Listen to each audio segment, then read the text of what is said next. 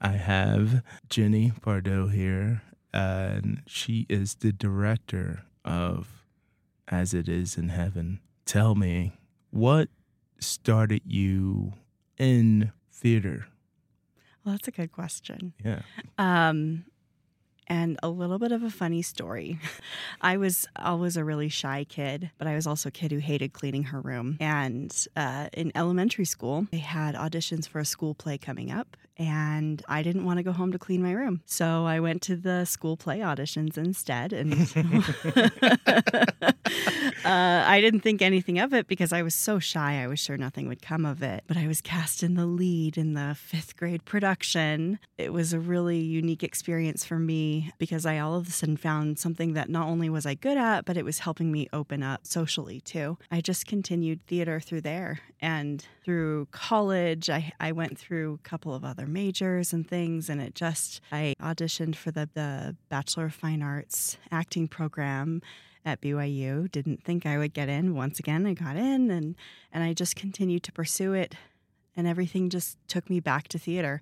So I've spent my whole life making sure I really should be in theater by trying to get away from it, but always ending up back there because I think it's a really powerful tool, and it's helped me a lot. And so going into theater as an educator now, it's a powerful opportunity for me to see that this tool, this thing that I love, affecting the lives of others now. I love that. That's great. So, how many plays have you directed before? Well, I've directed quite a few. This is my 3rd play here at BYU, Idaho.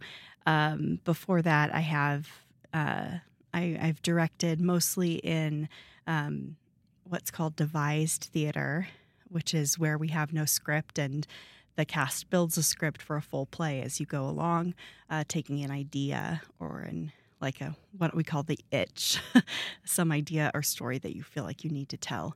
And that's mostly been my directing experience. I've worked with a couple of universities in Missouri doing that, both at University of Missouri and down at Westminster College there too.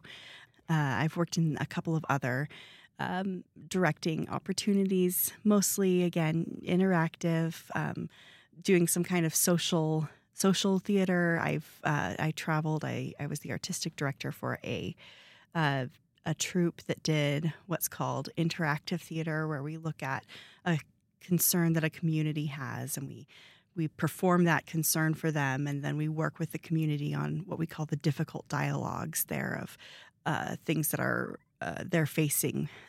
So things like we looked at religion and science in some of these communities in very religious areas. We also looked at racism and how racism is affecting communities, especially in the Midwest area and some of the smaller communities there too. So we went around and really we asked what the community was wanting to deal with or what they were dealing with and created performances for them. And I directed mostly in that. So coming to BYU Idaho was a little bit of a change for me because I'm no longer doing that interactive kind of theater, and I'm in much more of a traditional theater realm here.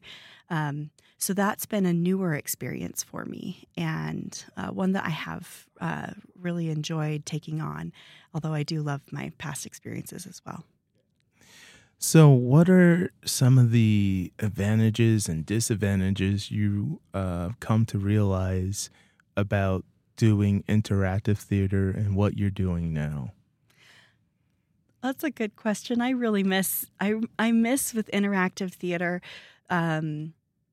the audience interaction part of interactive. And it's not just audience interaction like you talk to an audience member from a dark stage, but, with interactive theater, we invite them to, at some point, come in and the actors then improvise with them as they try to practice what it might be like to solve a problem in a safer space where they're not having to deal with real humans, but instead characters that we've developed. And I miss that audience interaction because it was really wonderful to see so up close and so personal how people were affected by our work. And so the traditional theater model, we have to just trust that what we're doing is making a difference or impacting our audience, because we don't get that up close and personal. At the same time, there's, there's just a lot more that we can do in a traditional theater format. The stories that we tell don't have to be only related to, a small community concern, but we can tell broader stories that I think can reach into and tap into something that people are feeling spiritually on a spiritual level too, where interactive theater is a lot more about that social aspect of living in life. We get to look at the spiritual side of things in more traditional sense, because your audience is in a dark room. They are having that opportunity to engage in a show without having to put themselves out there. So they are a lot more introspective, I think. Yeah, that's beautiful said. Thank you for that information and insight. What sparked an interest in you to direct As It Is in Heaven? Well, As It Is in Heaven is a play about a Shaker community in Kentucky in 1830. And it was suggested by my colleague, Trevor Hill, Brother Hill, in the theater department. And all of us who read the play instantly found it was a great fit for us as a department, because it gets into the heart of some of the things that we think our community is probably interested in and will relate to. The Shakers were founded just a little bit before the Church of Jesus Christ of Latter-day Saints. And it was during that same time they faced a lot of the same religious persecution, and have some similar ideas in terms of men and women being equal.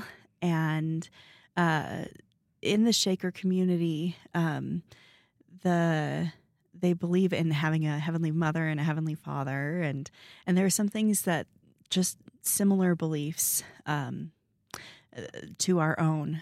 But there's something about this particular play that deals with who has the right to receive revelation, and it deals with people feeling worthy to receive revelation, or decide who gets to receive knowledge from heaven. And we have an eldress in the community who is really disturbed when these newcomers and these girls who have just joined the church and the community start having visions, and she hasn't been having them, and she has to deal with what does that mean for her, but she's faced with when new revelation comes, it tears down her world of structure that she's built, and she has to face what her testimony actually is. And in fact, you see that with other women who have been in the community for a while, who have just gotten comfortable with going through the motions of the religion, and when they're faced with these experiences that these girls are having, they have to actually look at themselves and say, okay, do I believe? What do I believe? How do I believe? And what's going on here? So it's a really beautiful play, and it allows for a lot of theatricality, because the Shakers danced in their worship. Dance is a major part of worshiping for them. And so there's a natural theatricality to it that we get to express testimonies through movement, as well as in the language and words that are spoken. Wow, that's beautifully put as well. And thank you for giving us that detail. You kind of eliminated my question of what As in Heaven is all about. Yeah. So in your opinion, what is the general message that you think the audience would receive by going to the play? Well, can I give two? Absolutely. Any and all. There are two messages, and one of them taps into what I was just talking about. And we hope that the audience walks away feeling like you don't have to reach a certain level in this world in order to receive those personal revelations, in order to have the Spirit speak to you. You need to be open, and you need to listen, and you need to recognize that the Spirit speaks differently to people, in different ways. It's not gonna manifest in the same way to everybody. And so we hope that the audience will go away and think about, how the Spirit speaks to them, how they receive revelation, and feel the love of their heavenly parents, that they are worthy of receiving revelation, and that we have a Heavenly Father and who wants to communicate with us and is not going to shut us off. The other thing that we want people to go away with is actually more of a Shaker ideal, and that is, there's a popular hymn from the Shaker tradition, and it's maybe the only song that people would recognize, called "'Tis a Gift to Be Simple," or "A Simple Gift." Okay. And it's a song that sings about simplicity being like a true gift from heaven. And that concept, to me, I've always thought about it as just being like, okay, well, it's a gift to be plain. That doesn't make so much sense to me.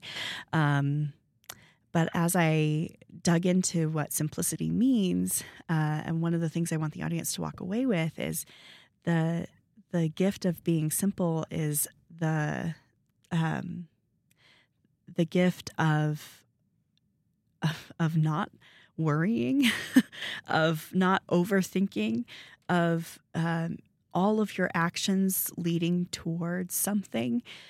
Simplicity, true simplicity, means not being plain or boring, but instead it means like being purpose driven.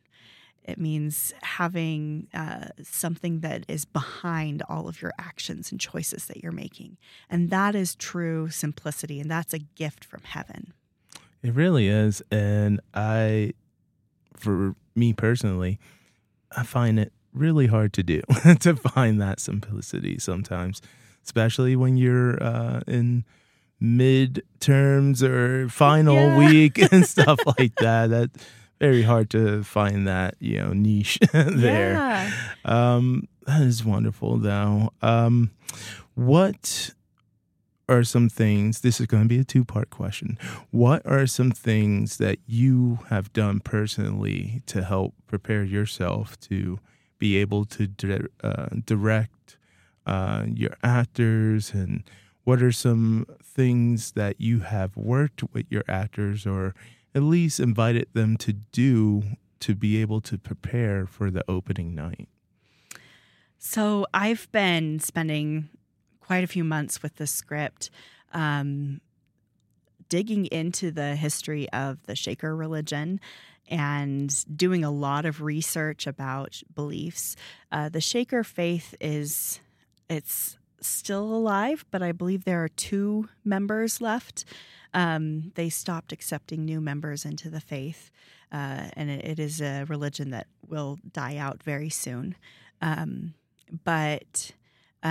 there's a lot there to research and to look at and to understand, and to learn to appreciate about this religious community.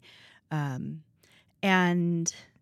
I spent a lot of time doing that. I also spent time just spiritually preparing. This is a show that has a full cast of all women. And yeah, that's amazing. All women cast. That's going to be great. I know. That's not something we assume so. Yeah, it will be. I promise. They're fabulous, all of them. And and that's a very rare opportunity. Theater, even though we have a lot more women involved in theater, plays tend to be written. We call it male heavy, with a lot more male characters, even though more women are in theater. Mm-hmm. So to have an all-female cast was an opportunity to give more women a chance. And so I've spent time just preparing and thinking about how to make this a special experience for them.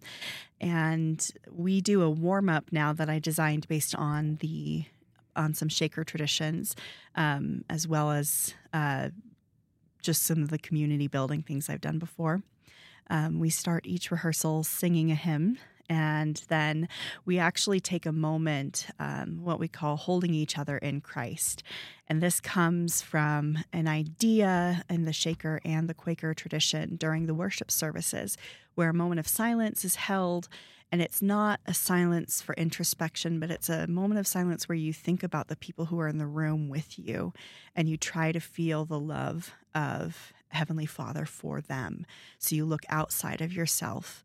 And so we take that moment at the beginning of every rehearsal and quietly just think about each other and feel Heavenly Father's love for each other, which is it's a bonding experience. It also helps create the spirit in the rehearsal space that we need. That's amazing. I mean, wow. I'm thinking that it creates such a powerful chemistry too between the cast and you as well. Yeah, it definitely does. It does. And then we wrap up our warm-ups by dancing to sacred music. And we do that because it's not really in our LDS tradition to get up and dance during sacrament meeting or anything like that. It should. I know. And sometimes I feel like it should. But right? yeah. So we'll put on a hymn, and I tell everyone, just move like the Spirit moves you to move. And I took that actually from being on my mission, and sometimes we just wanted to move, and we were limited, of course, to listening to sacred music, and I shouldn't say limited. You know what I mean. Of course. But we would put on a hymn, and we would dance around our apartment as missionaries, and it brought so much joy. And so I thought, okay, the Shakers, they dance their faith, they dance their religion.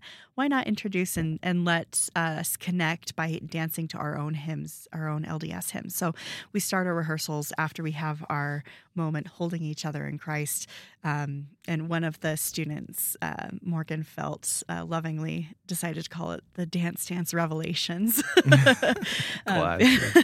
Because we feel the Spirit there, and it's powerful.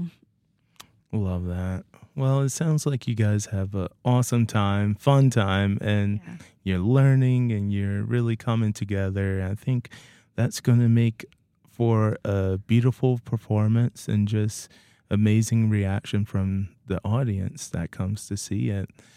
When is the show opening up? The show opens on February 15th, and it runs through the 25th.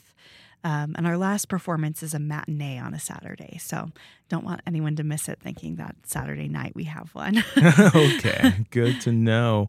I'm sure you're going to have sold out seats. I mean, there's been a talk around, and everyone's excited to see what's going to, come about the play. So, any other comments or anything else you'd like to share with anyone about the play and really what they're going to, experience and, should expect?